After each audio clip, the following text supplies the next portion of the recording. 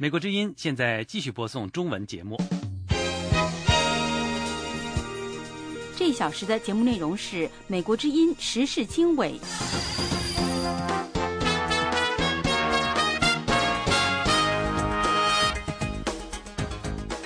各位听众朋友，大家好，欢迎再次来到美国之音3月14号星期四的时事经纬节目，我是主持人宇宙。本次节目我们将向您介绍李元朝出乎意料地当选国家副主席，可能标志着习近平的影响力正在上升。一直被软禁在家的中国知名人权活动人士胡佳，星期四被警方带走。朝鲜举行炮兵实弹射击训练，朝鲜最高领导人金正恩现场观看并且指导。俄罗斯透露，中国军队的5支10型武装直升飞机由俄罗斯设计完成，相关内幕鲜为人知。台湾表示将暂缓推动双方建立军事互信机制，因为两岸政治互相不信任。以上内容欢迎收听。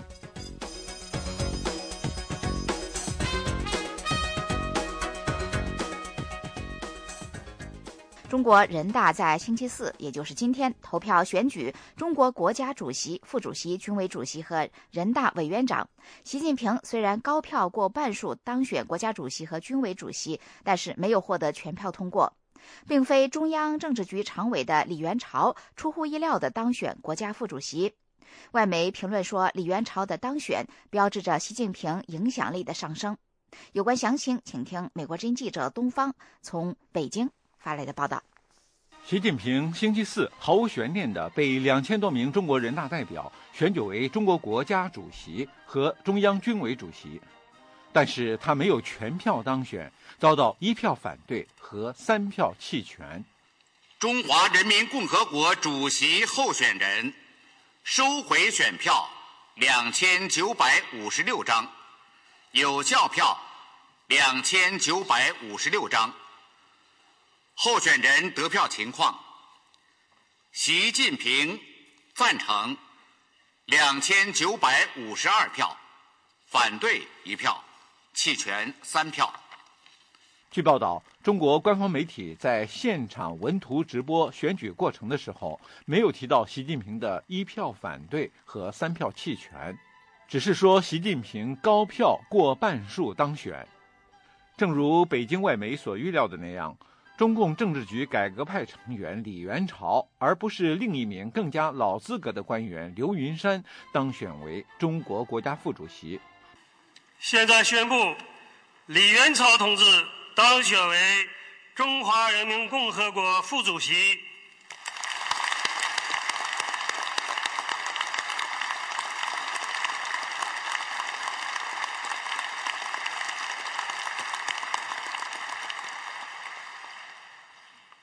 北京外媒分析说，李元朝的任命是习近平影响力增强的一个迹象。在星期四的人大选举中，最出乎意外的是大会主席团公布国家副主席的投票结果。中共政治局7常委之一的刘云山只有2票，而李元朝高票当选。去年11月18大前夕，李元朝被外界广泛看作是政治局常委的有力竞争者，但由于党内元老的反对，李元朝没有进入政治局常委，而刘云山被提升为7常委之一，负责主管宣传和意识形态。这次人大选出非政治局常委任国家副主席非同寻常，李元朝目前仅是中共政治局委员，不是7常委之一。在宣布中国国家主席、军委主席和国家副主席当选结果前，人大主席团还宣布张德江当选为人大常委会委员长。这次人大标志着胡锦涛正式向习近平移交国家元首职务以及全部权力。胡锦涛全退受到海内外舆论的赞扬，认为这是中共告别老人干政的里程碑。星期五，中国人大将选举国务院总理，并确定各位副总理的人选。如果没有意外的话，李克强将就任国务院总理一职。习近平和李克强的当选标志着胡温政权与习李政权的交接，中共再次实现了政权和平过渡，中国从此进入习李时代。北京外媒评论说，目前中国国家副主席一职不是虚职。中国的82宪法确定设立国家副主席以来，胡锦涛曾经担任过国家副主席，并正式成为江泽民的继任者。习近平从2008年至今担任过这个职务，直到今天从胡锦涛手中接过权力。新当选的国家副主席李元朝被海外视为中共太子党的重要成员。李元朝的父亲是上海前副市长。李元朝从清华和北大这两个中国最好的大学获得了数学和经济学学位，并拥有法学博士文凭，还在美国顶尖的学府哈佛大学、肯尼迪政治学院公派学习。美国之音记者东方北京报道。美国之音时事经纬，欢迎收听。您正在收听的是美国之音的时事经纬节目，我是宇宙。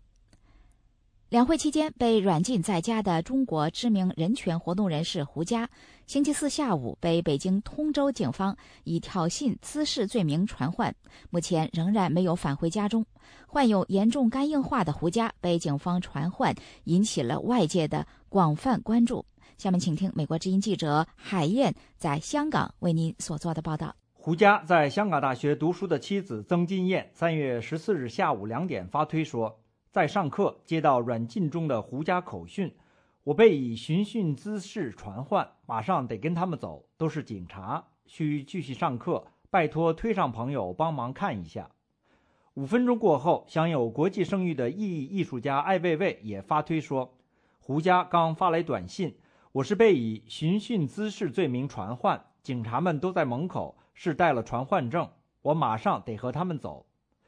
不久，艾未未再次发推说，胡佳短信我到中仓派出所了。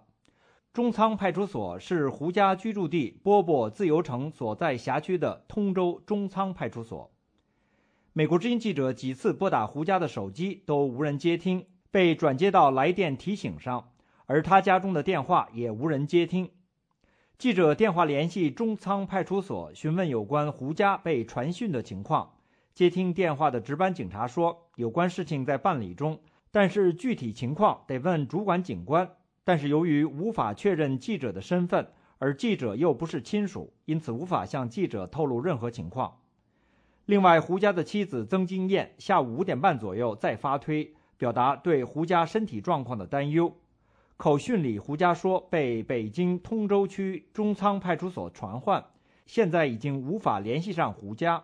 涉嫌寻衅滋事罪名依据是什么？胡佳最近一直被软禁在家，吃的还是他70多岁的父母送到家里的。他每天晚上需服用 NT 卡韦抗病毒药物治疗肝硬化，据医嘱一次也不能终止。胡佳被传唤的消息引发海内外网友的广泛关注，有网友质问，胡佳不是最近天天被堵在家里不让出门吗？如何寻衅滋事？还有网友关注胡佳身体说，他患有肝硬化，请拨打派出所电话反映情况，要求善待，尽快释放。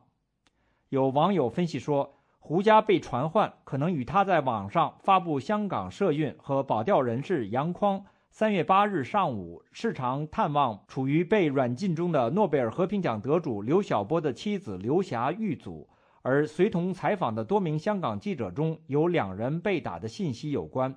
特别是胡佳通过香港无线电视视频截图指认打人者为海淀国宝，网友因此担心胡佳遭到报复，促请媒体和外界关注。今年3月7号，香港社运及保钓人士杨匡曾和维权人士刘莎莎等4人到刘霞住家楼下，打开写有刘霞大家支持你的横幅，很快就被人阻止。整个过程胡佳都是通过电话时刻关注并向外界发布消息。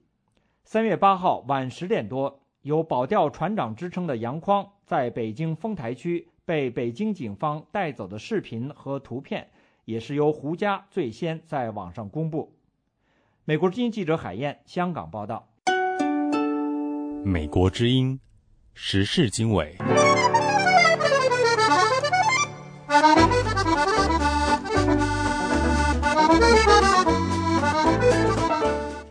美国之音的时事经纬节目现场，我是宇宙。接下来我们继续关注朝鲜半岛紧张局势的最新发展。那么朝鲜官方媒体表示呢，朝鲜最高领导人金正恩现场观看并且指导炮兵部队在与韩国敏感的临近海域举行的实弹射击训练。与此同时呢，平壤不断加剧朝鲜半岛的紧张局势。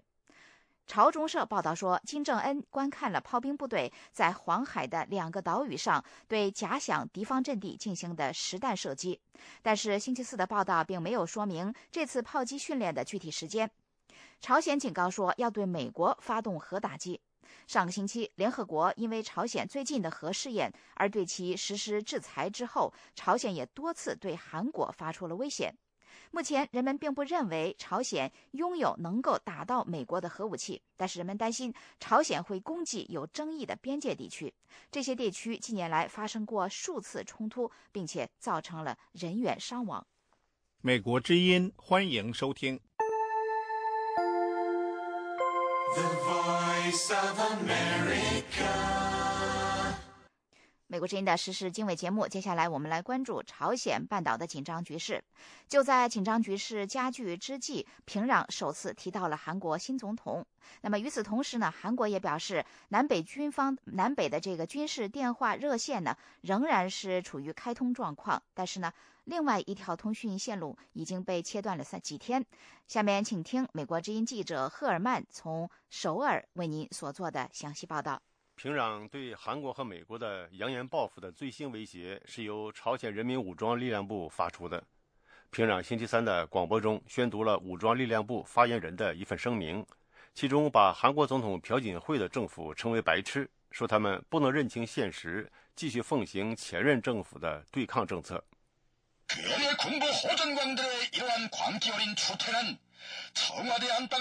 朝鲜播音员宣读的声明说，鉴于首尔政府总统府主人群摆的躁动，韩国战争贩子挑起的战争狂热是需要认真对付的。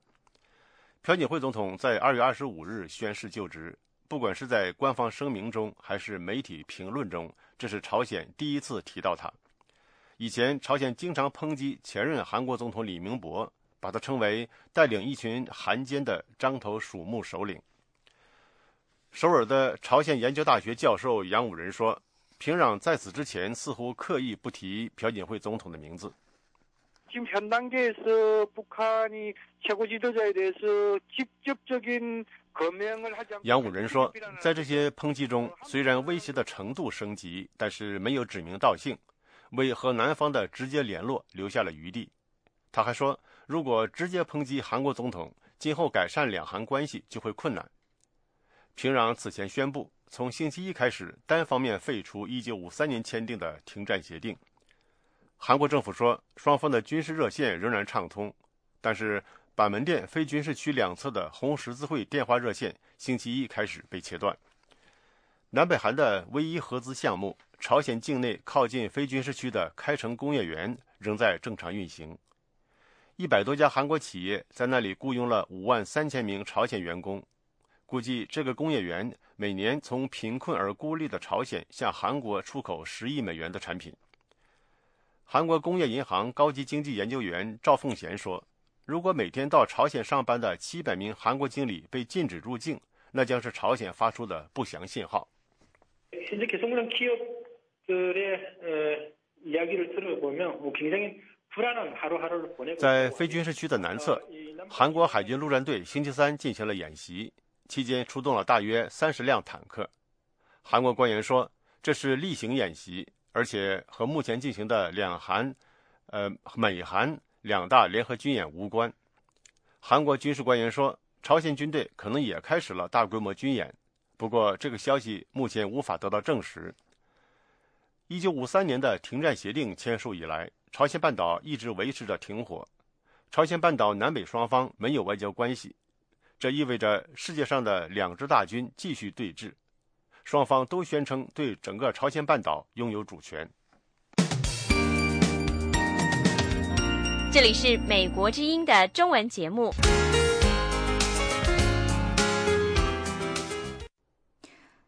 美国之音的时事经纬节目，接下来我们来关注网络安全问题。网络安全问题在美中关系之间呢，引起了很大的纠纷。美国国家安全事务顾问托马斯·多尼龙在日前的亚洲协会上发表讲话的时候呢，指出，在奥巴马总统第2任期间，亚太地区继续将是美国的战略重点。那么他在谈到美中关系的时候表示，网络安全问题不仅仅威胁到国际贸易以及中国企业的信誉，而且直接威胁到美中之间的总体关系。详情请听美国之音记者燕青从美国首都华盛顿为您所做的报道。在谈到中国的时候，多尼龙表示，美中两国之间的关系，过去、现在和未来，都将同时包含合作和竞争这2个因素。他说，正如奥巴马总统反复提到的那样，美方乐见一个和平繁荣的中国的崛起。他说，我方不希望双边关系成为由竞争和对抗来定义的那样一种关系。多尼龙说，我不同意一些历史学家和理论家所说的一个正在崛起的大国和一个已经成功的大国之间命里注定要发生对抗和冲突。他说，决策层和领导层如何对待处理相关的事务是关键。多尼龙同时表示，一些人呼吁要对中方进行某种意义上的限制，但是他说，奥巴马总统和他手下负责外交和国家安全事务的官员也不同意这样的做法，而是认为美中关系上能够有，他说，更好的结局。多尼龙说，构筑两国之间的新型关系是奥巴马和习近平2人都支持的。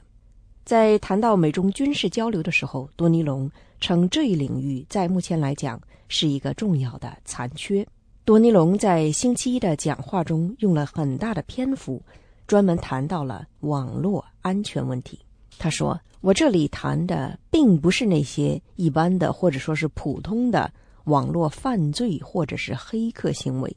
多尼龙在星期一的讲话中指出，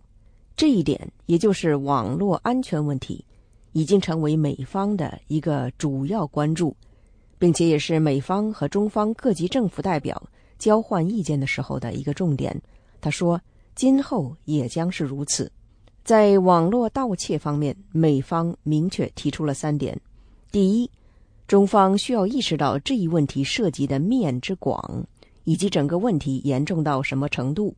还有这个问题所带来的风险，不仅仅是国际贸易方面的风险，也不仅仅是中国产业界的名誉所面临的风险，而是对两国总体关系所带来的风险。美方提出的第2点是，中方需要采取严肃的步骤和措施，调查并停止所有这些网络侵权行为。第3，他说，需要中方和我方一道，通过建设性的直接的对话，来构筑一个网络空间里面大家都能够接受的行为准则。奥巴马总统的国家安全事务顾问多尼龙在星期一的讲话中表明，美国方面将战略重心向亚太转移，其中一个考虑是希望在处理日常外交事务的同时，能够从长远的角度拓展外交战略。他说，奥巴马总统认为美方在中东等一些地区投入的过多了，而与此同时在亚太等地区投入的过少了，因此需要重新进行战略平衡。他强调说，重新进行战略平衡并不意味着其他区域就不再重要了，也不意味着要限制中国的发展，或是要对亚太国家发号施令。他进一步强调说，重新进行战略上的平衡不仅仅是军事意义上的，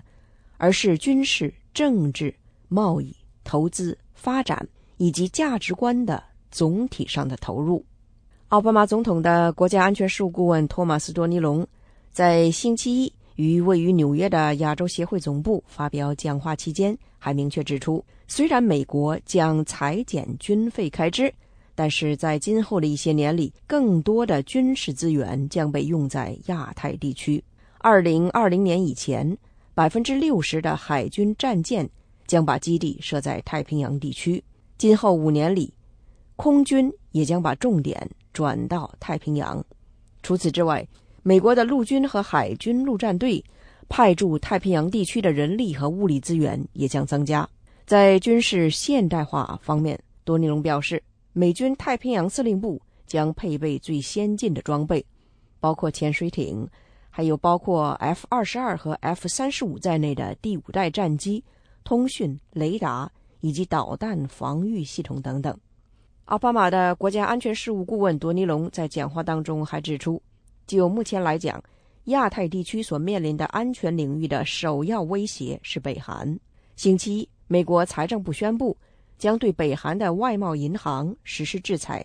理由是这家银行在北韩研发大面积杀伤性武器的过程当中扮演了相关的角色。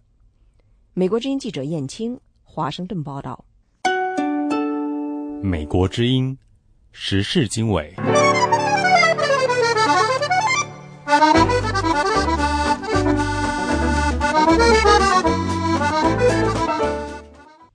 美国之音的时事经纬节目，我是主持人宇宙。俄罗斯著名飞机设计师透露，已经装备中国军队的5支10型武装直升飞机的设计草案由俄罗斯完成。分析人士说，相关内幕被曝光，使外界了解到中俄军火交易中以及俄罗斯帮助中国开发设计武器的鲜为人知的领域。下面请听美国之音特约记者白桦从莫斯科为您所做的详细报道。俄罗斯主要直升飞机设计和生产企业卡莫夫设计局总设计师谢尔盖·米赫耶夫表示，中国的5支10型武装直升飞机由俄罗斯设计，此前有关信息一直被保密。在去年年底的珠海国际航展上，中国第一次向外界展示了5支10型直升飞机。中国官方的新华社报道称之为中国自主研制生产的武装直升飞机。米赫耶夫最近在美国拉斯维加斯举办的国际直升飞机博览会上说，根据同中国政府签订的合同，在1995年完成了6吨起飞重量的5支10 941设计草案。他说，5支10的草案设计没有以苏联武装直升飞机为基础，而是专门根据中方的要求开发出来的。他说，中方确定了想要的起飞重量之后，双方讨论了相关的技术指标，然后签订和履行了合同。74岁的米赫耶夫是著名的俄罗斯直升飞机设计师，被誉为俄罗斯英雄。他说，卡莫夫设计局在完成了草案设计之后进行了试验，然后把941设计草案转交给了中国。卡莫夫设计局未参与5支10后续的样机试验和开发工作。米赫耶夫拒绝评论现已装备中国军队的5支10的性能。俄罗斯媒体说，米赫耶夫的这番事先准备的讲话让在场的国际航空界人士感到惊讶，这等于说让中国感到自豪的5支10直升机基本上是由俄罗斯开发出来的。俄罗斯军备问题专家傅明说，俄罗斯仅参与了5支10的草案设计，从草案设计到后续设计还有很长的距离和大量的工作，这些都由中方完成。根据一些公开的资料，中国也邀请了其他的国家参与设计。米赫耶夫的这番讲话第一次使外界了解中俄军火交易中鲜为人知的领域。傅明说，他尚未听说过俄罗斯曾参与中国武器系统全过程的开发设计工作，同时也无法判断两国目前是否还在合作设计开发武器系统，因为这方面的信息双方都对外保密。在90年代，由于武器交易领域中知识产权保护问题并不突出，俄罗斯的确曾帮助中国开发过武器系统。傅明说，俄罗斯的工程师曾参与了中国战斗机机载雷达系统的开发，俄方参与中国轻型战斗机的开发，乌克兰的安东诺夫设计局也帮助中国研制运输机，而且这种合作仍在继续。傅明说，中国军事工业最近这些年来发展非常迅速，中国吸引外国参与武器设计开发，帮助了中国军事工业提升到新的水平。参加过去年珠海航展、观看过5之10飞行表演的傅明说，他说，如果单纯从外观上看，5之10给人的印象不错，它具备了世界主要军事大国开发的现代化武装攻击直升飞机的所有特点，比如座舱和武器系统的布置、装甲系统等等。但直升飞机的好坏还必须通过实战检验才能知道。傅明说，中国军队自己使用的武器一般不会拿到展览会上展示，在珠海航展上首次展示5之10，显示中国有可能把这种直升飞机推销到国际市场，俄罗斯的直升飞机将会面临中国的竞争。以上是美国之音特约记者白桦从莫斯科发来的报道。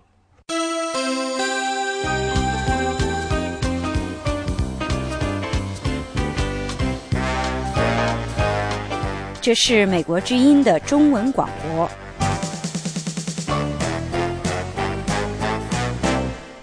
各位听众朋友，您正在收听的是美国之音的时事经纬节目，我是宇宙。在中共总书记习近平当选国家主席和军委主席的当天，伦敦的藏人权利组织发表声明，呼吁习近平认识到藏人的愿望和冤屈，跟藏人代表进行有意义的对话。与此同时呢，网友热议习近平没有全票当选两主席。另外呢，软禁中的知名维权社会活动人士胡佳同一天被北京国保从家中带走。有关详情，请听美国之音记者陆洋在华盛顿的报道。自由西藏在3月14号的声明中说，自从去年11月习近平当上中共最高领导人以来，藏人受到了更加严厉的打压，包括任意拘禁、走刑事的审判、惩罚性的判决、禁言和尖刻的宣传等。自由西藏发言人阿里斯泰尔·克里3月14号对美国之音说，从理性的角度说，中国当局必须改变目前强硬的西藏政策，因为中国一直以来的政策并不成功，但是现实情况令人担忧。It is disturbing that since November when he assumed a chairmanship role, the level of repression... 令人困扰的是，自从去年11月他当上中共主席以来，对藏区的打压更加严厉。克里说，中国对西藏的压制政策不仅没有抑制住藏人表达自己的愿望，反而使得藏人要求自由的心愿更加迫切。自由西藏的声明说，身兼中国最高权力的习近平有机会制定新的西藏政策，跟藏人代表展开有意义的对话。自由西藏发言人科里说，我们需要的是有灵活性的对话，有诚意的对话。I think it is inevitable, but in order for that dialogue to resume, they have to... 克里说，尽管对话是不可避免的，但我认为双方恢复对话之前，中国必须向我们显示足够的灵活性，让我们看到他们愿意改变的足够诚意，这样对话才值得。自由西藏的声明最后引用了毛泽东的一句话作为结束语，就是哪里有压迫，哪里就有反抗。另一方面，习近平以差4票的票数当选国家主席和国家军委主席，网友对这样几乎全票的当选发表评论。世界华人周刊总编杨恒军写道，祝贺习主席高票当选国家与军委主席，热烈祝贺他没有全票当选。习主席的得票率高达 99.89%， 总共只有4人没投赞成票，谢谢这4位没投赞成票的代表同志。杨恒军3月14号对美国之音说，今天人大选国家主席的投票给他在几年前写的一部小说中设计的情节非常像。里面呢，我设计了一个镜头，就是开党代会的时候哈，当然我是编造了一个故事，说国家安全部就一定找了一个代表买通他，说你一定要投反对票，说你投反对票，我们中国才有面子，才是真正的民主。要是我们投100%的票，那不是和北朝鲜和那个萨达姆是一样的了吗？我设计了这个故事，这个故事呢，就是这个代表呢，他真的投了反对票。尽管习近平这次当选国家主席等高职位，得票率没有100%，但是杨恒军认为如此高票当选也是很难堪的。而如果有个100多张的反对票，他们也是非常的恐惧。网友 Thomas 姚说，微博上看到有关习总当选国家主席有人投反对票的神评论：小时候抄作业，为了显得逼真，总要故意做错几道题。也是在3月14号，正在软禁中的北京知名社会活动人士胡佳被北京通州国宝带到中仓派出所审讯。许多网友给中仓派出所打电话询问胡佳的情况。胡佳患有严重的肝病，不能停药。警方拒绝了所有的电话关心，甚至胡佳的妻子曾金燕的电话也被掐断。正在香港读书的曾金燕在推特上无奈地说，反复给中仓派出所打电话，电话被直接掐掉，一句话也说不上，难道要逼我明天飞北京？网友说，拘押胡佳是通州国宝给习主席上任的礼物。美国之音陆洋华盛顿报道。美国之音，欢迎收听。The Voice of America. 欢迎收听美国之音的时事经纬节目。台湾国防部表示，在两岸政治互信不足的情况下，将暂缓推动双方建立军事互信机制。对此，台湾军事专家认为，台湾朝野缺乏共识，也是两岸无法展开政治谈判的重要原因。请听美国之音特约记者张永泰从台北所发来的报道。台湾国防部战略规划司司长陈云鹏日前在公布4年期国防总检讨报告时表示，由于两岸缺乏政治互信，台湾军方将暂缓推动双方建立军事互信机制。陈云鹏司长还指出，以朝鲜半岛为例，就算有联合国的监督，都可以在一夕之间撕毁停战协定。这显示，在没有足够政治互信的情况下，建立军事互信应该要保守一些。中国前国家主席胡锦涛在18大政治报告当中曾经提出，建立两岸军事安全互信机制，协商达成两岸和平协议等主张。台湾总统马英九多次重申，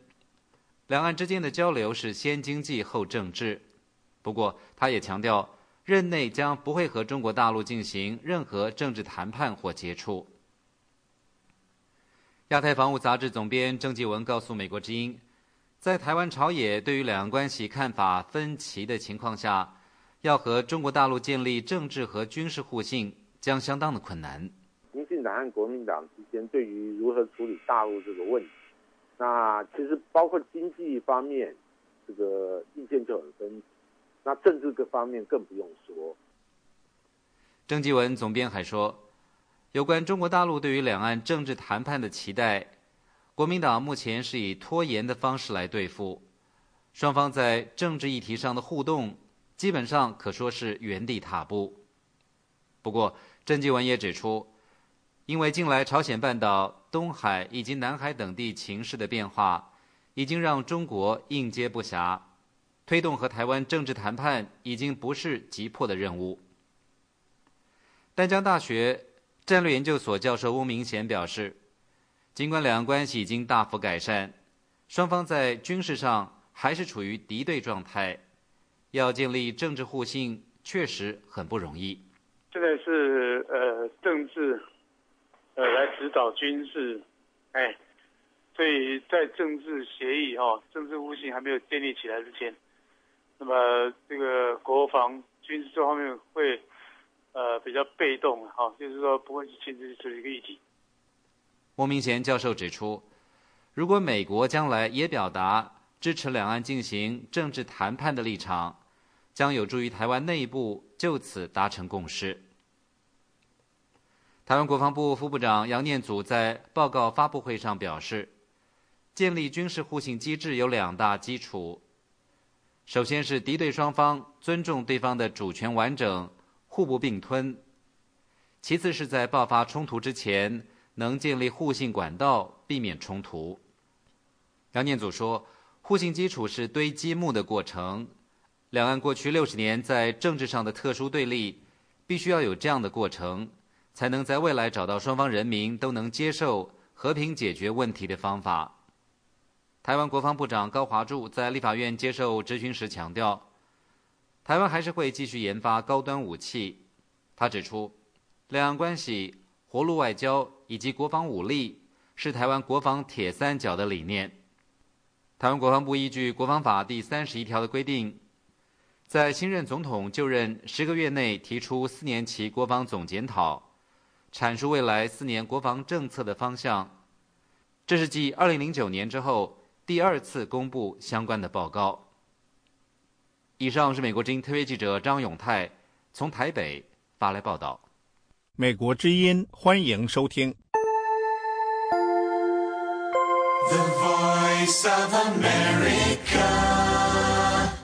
时事经纬节目重新回到现场，我是宇宙。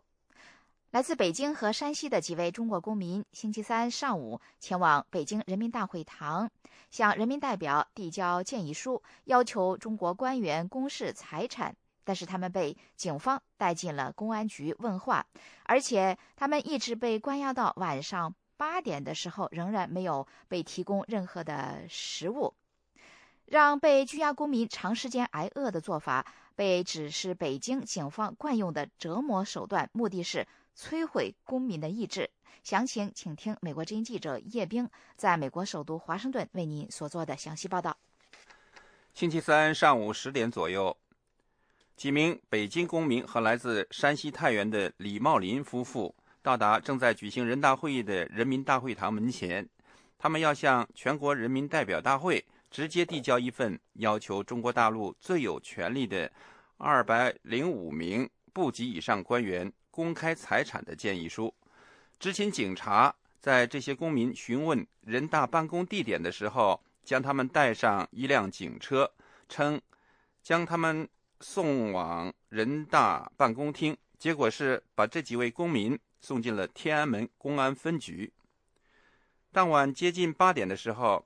仍然在天安门公安分局的山西公民李茂林对打电话询问的美国之音记者表示，他和一起关在那里的北京市民杨双军等3名同伴一天都没吃上饭，已经饿得无力支撑，心脏难受，需要躺下休息。这位被扣押的公民表示，他们在法律框架内提出公民建议，未触犯法律就遭受如此非人待遇，而且当局打压行动可能继续。他说，当时我们过去以后到那个人民大会堂宾馆，过了那儿以后，我们就问一下这个人民，就是全国人大在什么位置，问他。这个警察呢，就说是走，我领你们去，找相关部门，就把我们带到天安门分局了。带到分局那儿就对我们进行询问做笔录，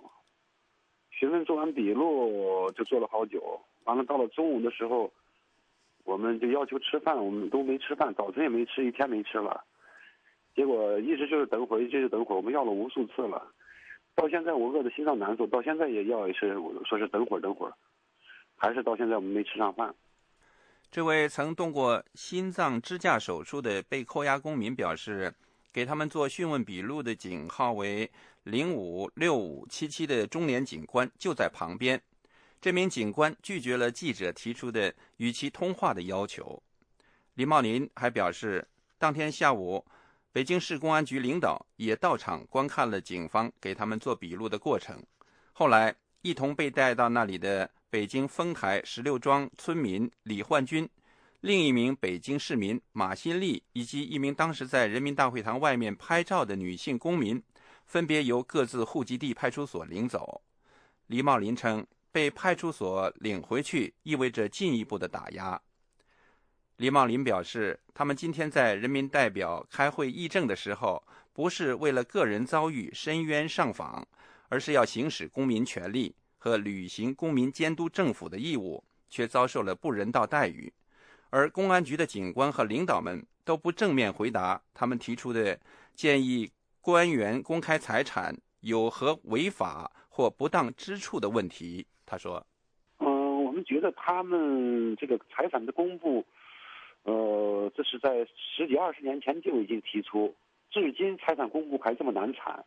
我们百姓实在看不到希望。所以说，这个推动这个社会的进步，我们得一点点来。所以我们这个提一个良好的建议，也是顺从他们的，也是一个是民意，一个他们也本身这个高官也有这个呼吁。多少年前他们就要财产公示，这么10几20年了，为什么还这么难产呢？这不是欺骗我们老百姓吗？当晚8、9点钟，记者联系李焕军时，他的手机无人接听。上述公民建议书发起人许志勇、李卫等人的手机也无人接听。有消息说，许志勇等在北京的公民建议书发起人都遭到了监控，禁止外出。同日3月3号从北京被押回湖北老家的独立作家阮云华对美国之音表示，他和一起进行呼吁官员公示财产全国行活动的徐州公民张坤被北京国保发现后，当夜带到警局审讯，关押了36个小时以后遣返，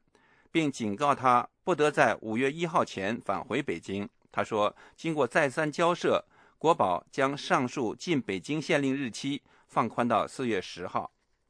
阮云华表示，让维权公民饿肚子是北京警方惯用的折磨手法。他说，他们经常故意这样拖的。我在里面，我在北京的时候拖13个小时没吃饭，有目的的，就是摧毁你的意志嘛。阮云华表示，北京和其他一些地区的警方对他和张坤共同发起并执行的全国13个城市宣传鼓动民众参与呼吁中共高官率先公示财产的行动高度戒备，强行阻止，但是总是以扰乱公共秩序或非法游行集会的名义抓捕他们，闭口不提他们要求公布官员财产的主题。美国之音叶冰，华盛顿报道。这是美国之音的中文广播。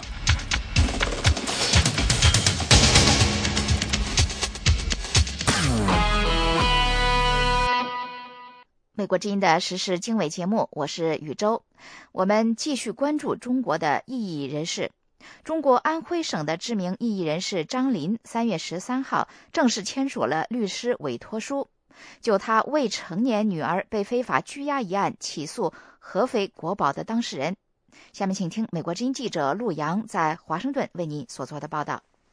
广东公民法律工作者陈启堂3月13号对美国之音说，当天他在安徽蚌埠见到了张林和他女儿张安妮，并拿到了张林亲自签署的律师委托书。有了这份委托书，律师便可以起诉绑架张林10岁女儿的合肥国保。陈启堂说，这次是有那么大就闹那么大，我们就是想通过这件事警告安徽当局不能再这样执法犯法了，人民是忍无可忍了。陈启堂气愤地说，法律是你们这帮狗屁的东西弄出来的哈，你依照法律我们没话好说，是不是？尽管是我们不同意，但是你依照法律将犯什么事？为什么对一个10岁的孩子绑架拘禁？他到底犯了什么？是不是？那么你要给我一个解释，不解释的我告到他妈的用不到，你给个法律的依据给我就是。陈启堂说，接下来要做的就是发出控告书，他和介入张林女儿绑架案的律师团要让全世界知道，在中国公权力可以任意绑架未成年人，而且未成年人可以因为父辈跟政府的分歧而受到牵连。陈启堂是广东知名法律维权工作者，网名叫天理。他说，这次到蚌埠见到张林历尽惊险，他全程得到了网友的帮助。这趟蚌埠之行不仅拿到了张林签名的委托书，还采访了张林，并给张林和安妮拍摄了录像片。陈启堂告诉记者，如果安徽方面对国保绑架安妮一案不予理睬，律师团就将跟张林相关的案件一起起诉，要让全世界看看中国政府是怎样依法治国、以人为本的。张林同一天对美国之音说，尽管安徽合肥国保方面否认绑架拘禁安妮，但是在网友的帮助下查到了其中一个人的照片，经过辨认，张林确定了这个人就是国保的安徽国保头子缪守宝。几十个身份不明的人参与，但是呢，考虑到这些人呢很难查到具体的姓名，因为现在大家都否认。最后我们辨认出来，我的眼睛能够辨认出来的这个嫌疑人就是这个内水表。因为网友呢搜索了这个人，查出了这个人的照片，提供给我，最后我发现就是他。张琳说，等中国两会敏感期过了之后，他和安妮还准备回到合肥。他说，有一些朋友到时会陪同他们一起回去。安徽网友李文革说，他和一批网友两会之后就准备陪同张琳父女回合肥。对，我们应该不止这么多人，应该还有好多人，公开的帮这件事情聚焦在全世界的这个注视之下，我们公开的就是在推特所有的微博上，就是说我们哪一天什么时候出发，哪几个人陪安妮去到合肥湖泊小学上学。李文革表示，当局因为父辈的事把未成年的孩子牵连进去，这是绝对不能原谅的。美国之音陆洋华盛顿报道。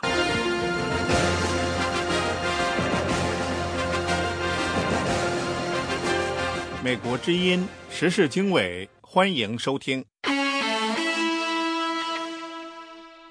美国之音的时事经纬节目，我是宇宙。香港的前立法会主席范徐丽泰表示，尽管香港普选特首有初选机制，但是他不认为这样的机制会使选举成为假普选。但是呢，真普选联盟的召集人郑宇硕认为，初选就是意味着排除中央政府不喜欢的人，因此对此呢是绝不接受。有关详情，请听美国之音记者杨明从香港发来的报道。香港前立法会主席、即将连任的中国人大常委的港区人大代表范徐丽泰日前表示，香港普选特首如果有10几个候选人会有混乱，因此可以有初选程序，由立法会功能组别选举，可有一个提名委员会选出数人，由香港市民投票。范徐丽泰强调，普选有预选的言论是自己一直以来的想法，这种想法并非要针对任何人，希望不必有不用我这个想法的便不是真普选。他不相信有初选便会令选举成假普选。对于亲中央政府的香港建制派主张2017年特首选举要先进行预选的机制，香港泛民政党表示不认同，为此他们正在商议组建真普选联盟，推动香港真正的普选和香港的民主。真普选联盟召集人、香港城市大学政治学教授郑宇硕说，2017年香港特首普选和2020年香港立法会普选是中央政府对香港人做出的承诺，他们希望中央政府能真正落实其所做出的承诺，并拿出一个时间表和路线图，顺应港人对民主的诉求。郑宇硕教授说，他们争取的是真正意义上的普选，而不是初选后的选举。翻台口中所说的什么初选呢，事实上呢就是一个西选的机制。这个西选的机制呢，就是把中央政府不喜欢的人排除在外，这样子呢，当然不是一个民主的选举，不是一个有真正的竞争性的选举，不是一个公平公开的选举，这是我们绝对不能接受的。香港明报日前引述一名接近中央政府的权威人士的话说，需要一种筛选机制，禁止不为北京接受的候选人参加2017年的特首选举。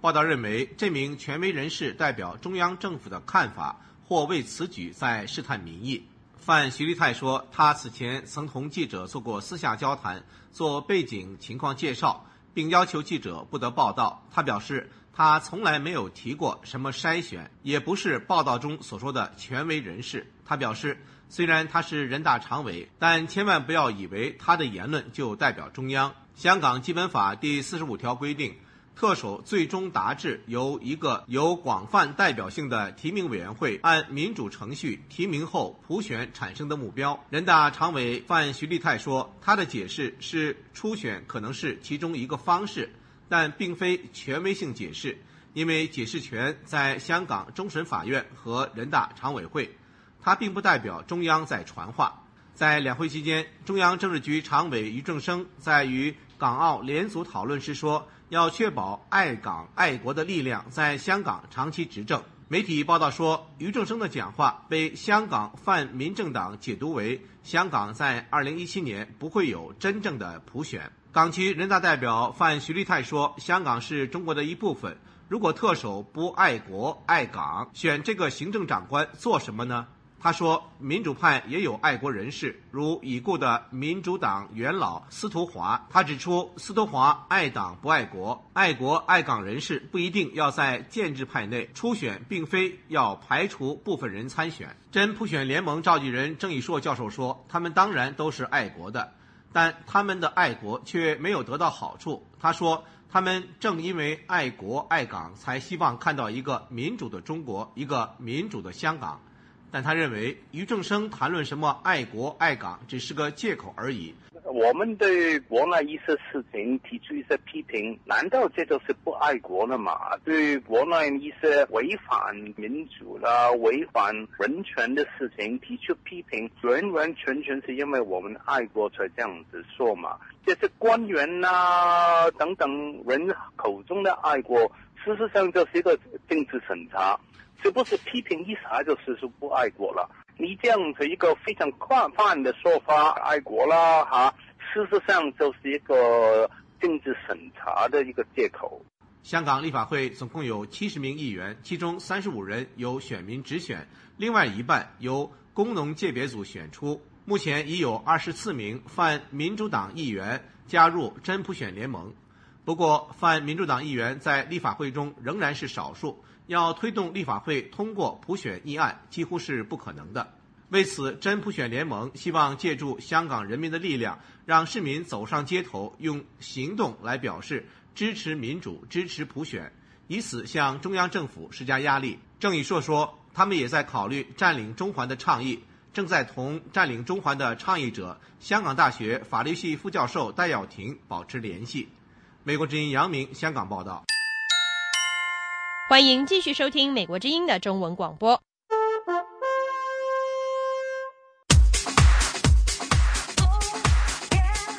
美国之音 VOA 卫视新增亚太5号卫星 KU 频段，也就是小耳朵，每天在北京时间晚上8点到10点播出2个小时中文电视节目，全天多次播放，位置东经138度。此外，还在亚洲3号卫星 C 频段以及11H 频段，也就是大耳朵播出节目，位置东经105.5度。详细卫星数据，请登录美国之音中文网站 voachinese.com 查询，或发电子邮件到 chinese@voanews.com 索取。VOA 卫视内容丰富，除了及时准确地报道世界重大新闻之外，更有很多令人耳目一新的专题特写，比如美食民主、美中话题、国会山上看中国、世界媒体看中国、解密时刻、法律窗口、火墙内外、美国万花筒、走进美国、新潮 USA、虎妈经、英语教学、VOA 连线等。当然还有人们耳熟能详的访谈节目、时事大家谈、焦点对话以及海峡论坛。欢迎收看美国之音 VOA 卫视。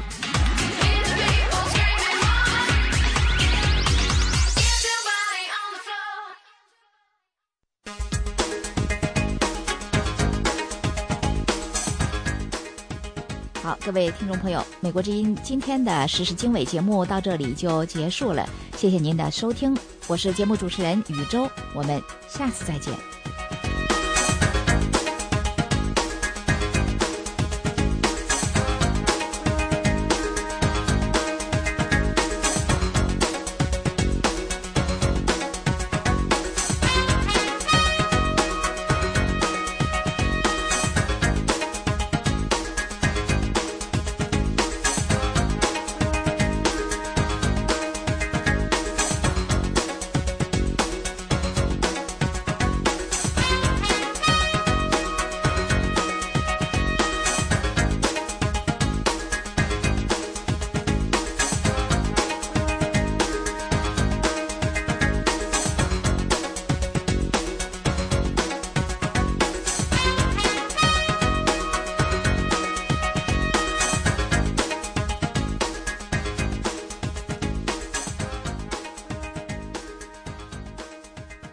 下面播送简要新闻。新教宗方济一世将会晤他的前任，在此之前，他将作为罗马天主教会的新领袖首次主持弥撒。预计教宗将拜会上月辞职的教宗本笃16世。本笃16世住在罗马郊外的教宗夏日居所。星期四晚些时候，现年76岁的教宗方济将在西斯丁教堂主持弥撒。前阿根廷枢机主教贝戈格里欧成为第一位当选教宗的耶稣会成员，也是第一位定名为方济的教宗。他将于下星期二正式继位。与此同时，世界各国领导人向新教宗表示祝贺，他是第一位拉美裔教宗。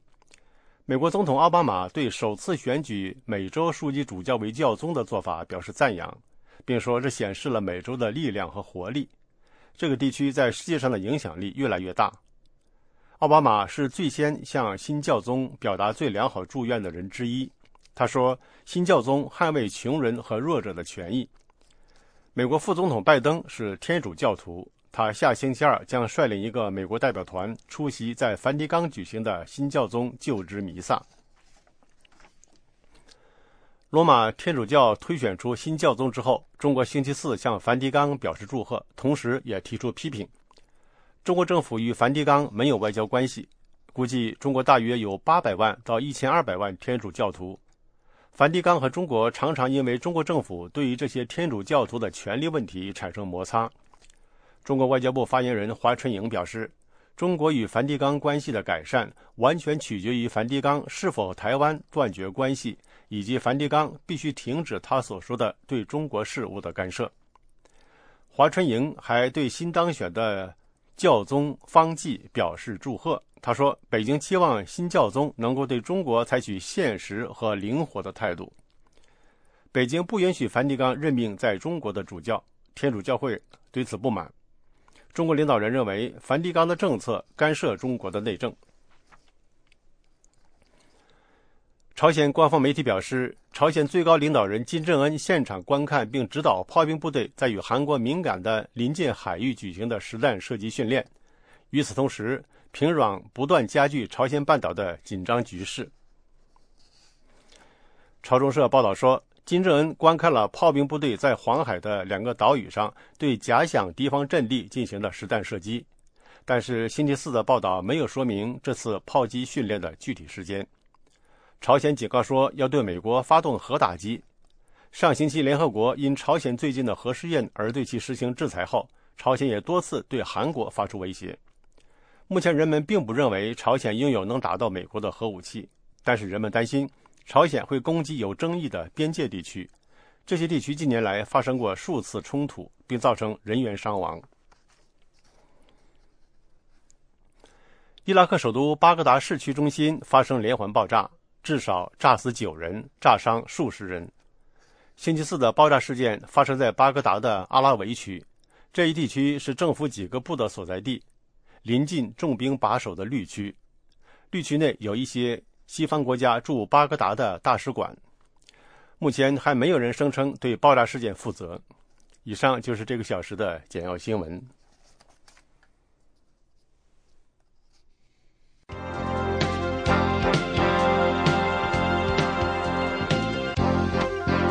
各位听众，美国之音现在结束今天下午6个小时的中文广播，下次广播从北京时间上午6点钟开始。美国之音中文广播已经进入每周7天，每天24小时运作。欢迎您通过网站 voachinese.com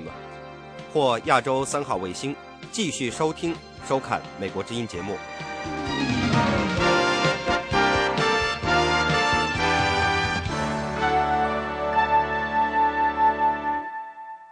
This program has come to you from the Voice of America, Washington.